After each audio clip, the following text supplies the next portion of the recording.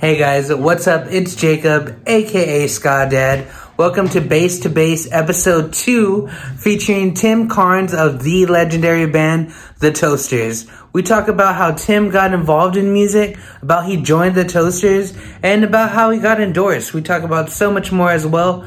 Please listen, please like and subscribe, leave comments, let me know what you think, let me know who you want to hear from, and I hope you enjoy the interview. Thank you again so much, I really appreciate the support.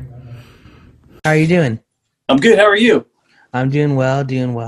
Well, thank you so much for just giving me some of your time to talk to you. I'm excited to hear what you have to say. Of course, man, thanks for asking. Yeah, of course, I'm so stoked. When did you know that music was just going to be a part of your life? Like when you knew that's what you wanted to do? It kind of always was because my father made a living playing guitar when I was a kid. So, it's kind of, that was kind of, there's always music in the house. There was music outside of the house. There's records everywhere. We were allowed to play whatever we wanted to, listen to whatever we wanted to. Any of his stuff we were allowed, there's jazz, there was classical stuff, there was contemporary stuff, there was some funk, there's all kinds of music in the house all the time. If my dad was home or my parents were home, there was usually a record playing. So it was kind of just something that was in our home all the time. And then I guess, I don't think I ever expected to be a working musician. I don't think that was ever in the plan. Does that ever work out for anybody? Right. Man, that's awesome. So your dad played guitar, so just because, I guess, how come you didn't follow your dad's footsteps with the guitar, or did you start playing? No, I didn't. My brother, I have a brother that's 2 years older than me, and my dad was teaching for a while, and he was teaching my brother to play guitar, and I guess 6th or 7th grade, I think I was, my father asked at dinner one night, he's like, would you like to learn to play guitar? And I said, no, I want to learn how to play bass. And he said, okay, well, tell me why first. And I said, because he's going to need a bass player. And I was talking about my brother. So most of my friends at that age were all playing guitar or drums, and nobody was playing bass. And I just, I grew up around my father's band, and I didn't realize at the time that the bass player in the band would have a pretty big influence on me. I just liked, Mr. Weber was just this cool bass player, like your stereotypical Floyd Pepper kind of 70s bass player.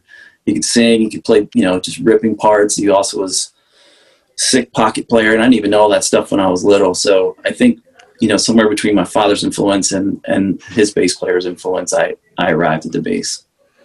Nice. And that's all I know how to play. I have a couple guitars, but I can play I can play G, C, D, A, and that's pretty much it, unless you want bar chords. Man, that's awesome to hear. I kind of fell into the same situation. My dad was going to get me an instrument for Christmas, and all of my friends play guitar, so I was like, yeah, no one plays the bass. I'll try this out. And weren't you glad? Yeah, man, so happy. My parents didn't know that I needed an amp, so they just bought me an electric bass first, and then I got the amp afterwards. But I still had so much fun playing. Yeah, I didn't have an amplifier probably for the first 2 years that I had a bass. My dad was teaching at a couple of shops and teaching at a college when he came off the road, and he came home from work one night after that conversation with a Japanese Beatle bass copy. So it was semi-hollow. So I think that was intentional, because then he didn't have to listen to me stumble through a bunch of stuff, through an amplifier. So I didn't get an amplifier until I was a sophomore in high school or something like that. It's 2 or 3, 4 years after. And, I think that's one of the reasons why I play so hard. It's because I didn't have an amp for a really long time. Damn, that's crazy. So when you were learning and your dad wasn't around, how were you practicing? I was picking, he got me some lessons at a local music shop, which was, it was pretty, he gave me 2 lessons, and then he was too busy to teach me. So he got me lessons at a local music store, and I took those for a while. and, you know, a really cool guitar player taught me some really cool stuff, and, you know, taught me how to pick songs apart with my ear, and taught me to read a little bit, which I don't remember. And, you know, and then I took some more serious lessons from one of my dads, you know, a guy that my dad was working with, a bass player that my dad was working with. But for the most part, when I was at home, I was just like listening to records and trying to, you know, pick bass parts apart by ear to learn them. And that's what I did. You know, I just wore records out doing that, and tapes. My poor parents probably had to hear the same, you know, you got to back up and, you know, start play it again and back up and play it again. And, you know, I was probably driving them crazy, and I'm grateful that they never made me stop. What are like some of the bass lines or bass players that you were listening to, like when you first started learning? I think a lot of the, you know, I was born in the late 60s. So, you know, there was a lot of good rock and roll on the radio. There were album rock stations. There were 3 album rock stations in DC, you know, and they were playing album cuts and stuff, you know, so you could, you know, if a Ted Nugent record came out, they weren't just playing Cat Scratch Fever, they were playing the 3rd song on the 2nd side of the record, you know, so you got exposed to a lot of stuff. And that was a good time for, you know, there was a good time for rock bassists. You know, we got Foghat, the bass player from Foghat was insane. The Ted Nugent's bass, I don't like Ted now because of his politics, but I liked his music when I was growing up, and he always had great musicians in his band. You know, Timothy Schmidt from the Eagles, Randy Meisner from the Eagles, the stuff that was on the records that my father, my mom were listening to. Rocco Prestia, God rest his soul. You know, guys that were in that band, the Crusaders, which are a bunch of slick LA session guys from the 70s. You know, just all kinds of stuff. I didn't really start pulling stuff apart. You know, like when I started pulling records apart and trying to learn songs and stuff, it was heavier stuff. So like, you know, like when I started learning Iron Maiden songs, when you know, my friends and I could make our way all the way through Wrathchild, then I figured we were probably onto something that we should keep doing. Man, that's awesome. Steve Harris is 100% like one of my biggest influences. He's incredible. Iron Maiden. Yeah, he's incredible. And he's still it. You know what I mean? Like, he's 10 years older than me, and he's, you know, he's still playing soccer and like slaying on bass. Like, what, you know, and he's piloting one of the, you know, the biggest rock bands in history, and they're still doing it and doing it very, very well. I mean, they would be if we weren't off the road and stuff, but yeah, Steve Harris is the man. Yeah, absolutely. So when did you start like forming bands after you're comfortable playing and stuff? Right in high school. When I was in I think when I was in 7th grade, I was playing with guys that were in 8th grade, just for fun. That only happened a couple of times. And then, you know, when I got into high school, I made friends with some, you know, guys that were into the same kind of stuff as me, that were at the same level, if not a little bit better, probably a little bit better. So, you know, we would help each other figure stuff out, and we were, you know, started forming bands as early as freshman year of high school. When you started those bands, were they like cover bands, or were you already trying to write your own music? They were cover bands. We were learning other people's stuff. You know, the typical stuff, you know, all the heavy rock stuff that we were doing at the time. I didn't start getting into, you know, like seriously into ska until much later. But, you know, when I was learning hard rock, you know, and then I branched off into some other stuff. Yeah, there's a few bass players I know, or like musicians I know that are ska musicians who totally didn't start off like even like listening to ska. Like when did ska start becoming like a part of your life? I had some friends when I was in high school that I didn't go to school with. You know, we would skate or ride our bikes together and stuff. And one of them was this guy called Tom, who was a year or two older than me. He lived around the corner. And he was starting to get into punk and new wave and ska. And he was, you know, he was playing The Clash for me and playing, you know, Joe Jackson and, you know, some of that kind of stuff. And then one day he pulled out the Dance Craze record. And, you know, that had a lot of good people on it. I don't know if you've heard that record, maybe. But yeah, so I kind of learned that was a kind of a foundational thing. And then when I started, right before I started playing with the Skunks, I started getting into it.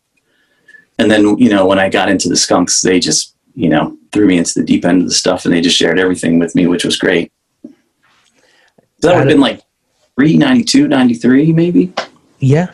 Okay. So like what were the first, I guess, ska bass players that you heard that you were like really like their kind of style?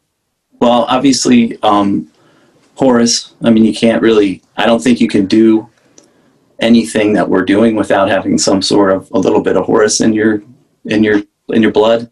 To this day, he still amazes me. Like, those like nightclub. I had to learn nightclub recently, and I just couldn't believe how much fun it is. Like Horace was a big influence. Matt Malice, obviously from the Toasters before me, like, he's amazing. He's one of those guys who, like, anything he can think of, he can execute. That's a different level of musician as far as I'm concerned. And then, when Truth and Soul came out, one of my friends handed me that cassette, and then Norwood just changed everything. All those different styles that he combined to make something unique of his own was just incredible. Man, that's awesome. So when did you start jamming with the Toasters? I was in the Skunks in the mid '90s, and we were on Moon, like they put out the cassette for us, and then we did a record with them. So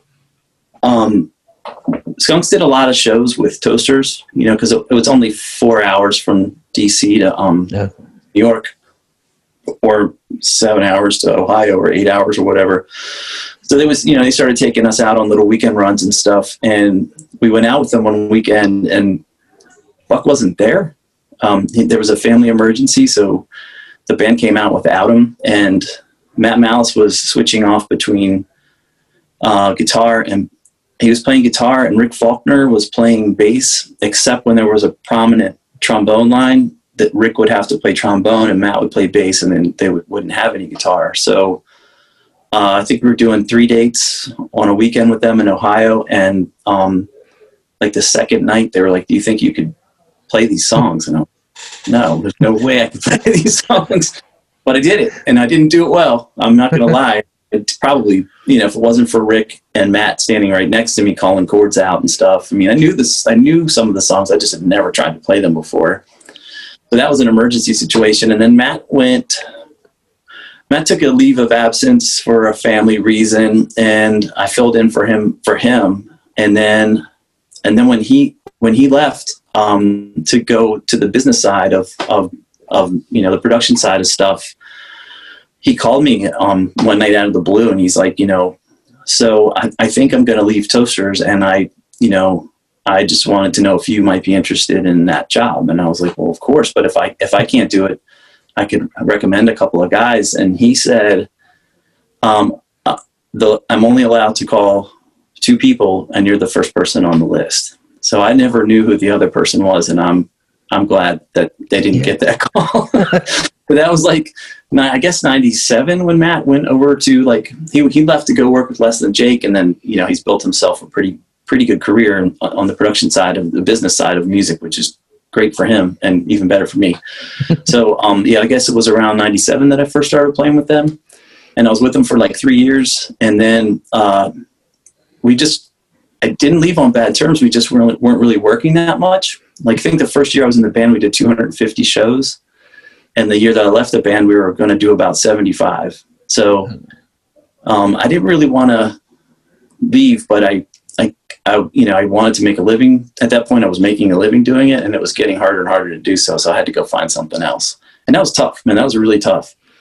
And then this time I started playing with them again about 6 years ago when Thaddeus left. And I filled in for him a couple of times. So, which led me to believe that we were all on really good terms, which thankfully we still are. And I've been doing it for about 6 years now. That's crazy. So I guess just for musicians who like haven't been in that spot, can you give any advice, like when you do find yourself in a position to where maybe you're spending a lot of time with a band or an artist, and you like recognize things like that, like you're not getting a lot of shows? Because I know it's like a difficult uh, decision to make, but like, I guess just any advice on like what to look for, or like, I guess, how to maybe even get work or studio sessions, something like that. Well, I mean, I don't know what it's like for you and, your contemporaries, but it seems like, every time I go out on the road with Toasters and we spend time with another band, if we play a show with another band, or, just some friends come by to see us or whatever, the question that people always ask me is, what other bands are you in? Because it seems like everybody's in more than one band now. Sorry about that. My dogs are about to. But yeah, so, like, I think it's not a bad idea to try to explore a couple of different things at the same time, to keep yourself creative and busy and stuff like that. I don't do that. I'm not opposed to it, but, I'd like to try to keep my commitment to the Toasters as available as possible. And if you can try to find a job that'll let you, like a day job that'll let you do that, that's golden. You really should hold on to something like that. Nice. Great advice. That answer your question? Yeah, for sure. Okay. I remember when the Toasters came maybe a couple years ago to San Antonio. We played at Jack's Patio, and I was opening for y'all, and I got to use your bass equipment, and it was awesome. But I know that you're sponsored by Orange, Seymour Duncan, and Reverend. So I just want to see, like, I guess how do you as a musician like start looking into getting endorsed by other companies like that? You just, like, luckily for me, when I was in Toasters in the old days, I think they had a Miller Genuine Draft sponsorship, and I think Buck had a Gibson thing for a minute, but that was before I was in the band, and I just never asked anybody I never asked, and like the ska scene like was bigger back then than it is now, and I think with the Toasters legacy, it made it a lot easier this time to get some help from some companies. I can't really say that's I didn't really do anything but ask, and you can do that politely and humbly, as politely and professionally as you possibly can. But I had 40 years of Buck's hard work to kind of open those doors for me. When I reached out to Orange, they were the first people I talked to when I started working with Buck again, and I figured I would start at the top and see what happened, and that worked out beautifully. And it still has. Like, I can't say enough about that relationship and that company and the people that work there and the friends that I've made because of it. And I just, like, it's the best gear I've ever had in my life. Like, that's the most beautiful thing about this part of my career is I have the best gear I can possibly have. I have 3 Orange amplifiers now. I don't know which one you played through. If you played through the OB1, the rack mounted one. I think it was rack mounted. Okay, yeah, so there's 2 Terra basses here now, and then that one's in Texas, so you can go over to Buck's house and you can try it out again if you want to. And then the cabinet, the 410 cabinet, and then I just got, I don't know if you know about this thing, but you got the bass butler. No, I don't know about that. You should look into it because it's amazing. So, but yeah, so Orange, like, that was great. Like, that was Buck though. I mean, like, I just, I said it was from Toast that I was going to be playing with Toasters again, and they said they'd be interested in working with me. And then the Reverend thing, that's Buck's heart. Like, Buck's been working with them for over 10 years, and they're great. I mean, they've been great to the ska scene. Like, the more shows the more shows I play, the more frequently I'm seeing other people playing Reverend stuff. So, they're just quietly building this army of artists that want to play this stuff. And the reason that we want to play it is because it's great, and I believe so much in the people that do it. But that, that's Buck's relationship again that I'm capitalizing on. And the Duncan thing, I just asked them, I was just curious about some stuff, and they sent some stuff out. Trying to think of anybody else. Ernie Ball's been helpful since the Toasters were on a Warped Tour 100 years ago.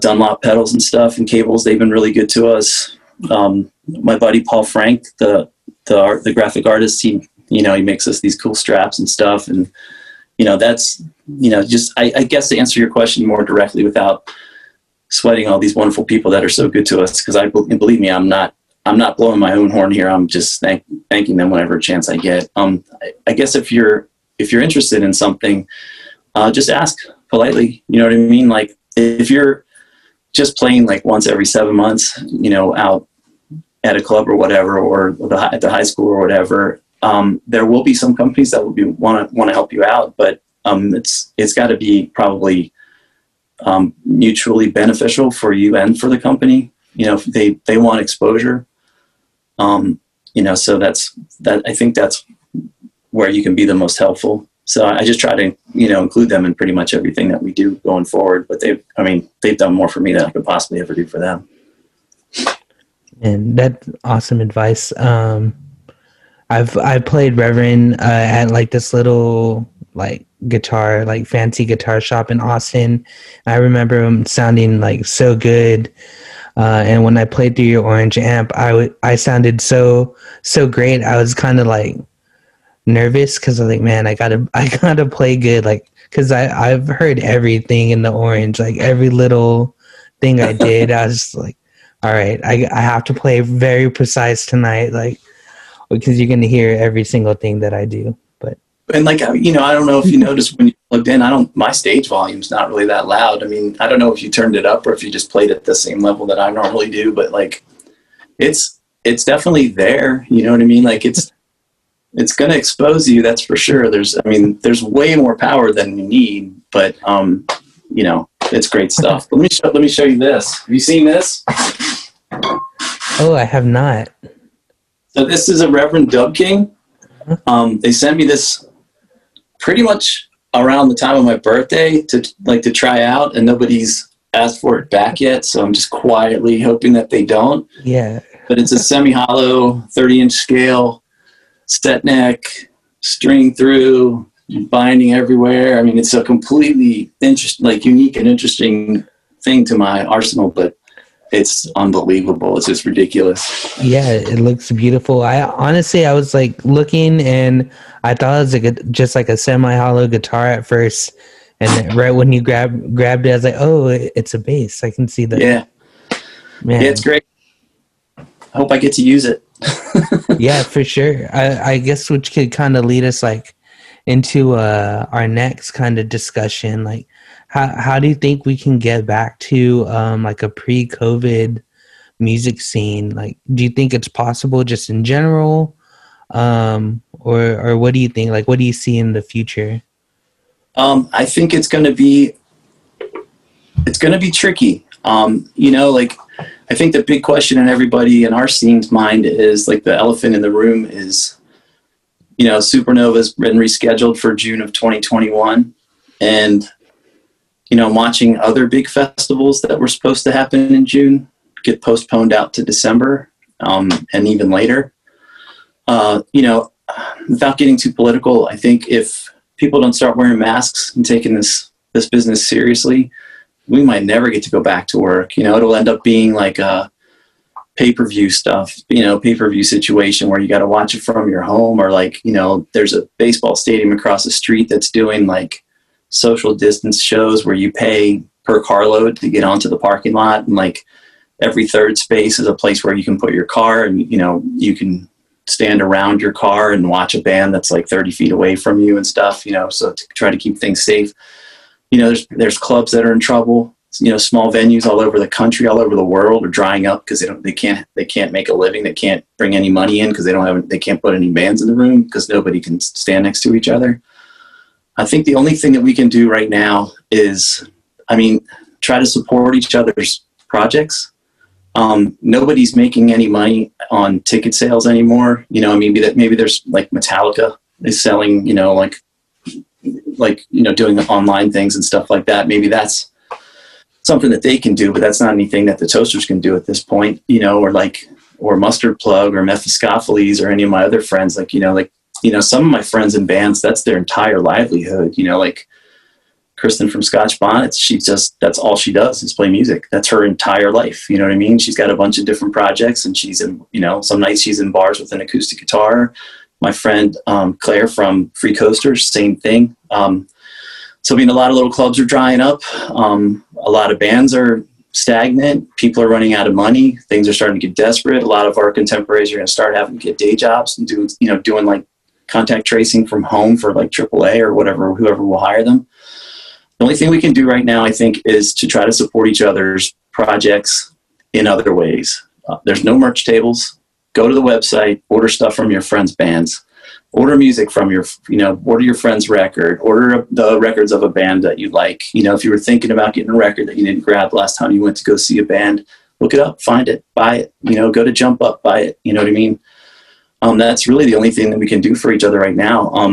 And we just have to be patient. We have to look after each other, and we have to be careful, and you got to wear a mask. Cause I think the first show that I get to play, if this ever cleans up and we can ever go out and do this again, just think about how many months of frustration and, desperation people are, like, musicians and artists are bottling up.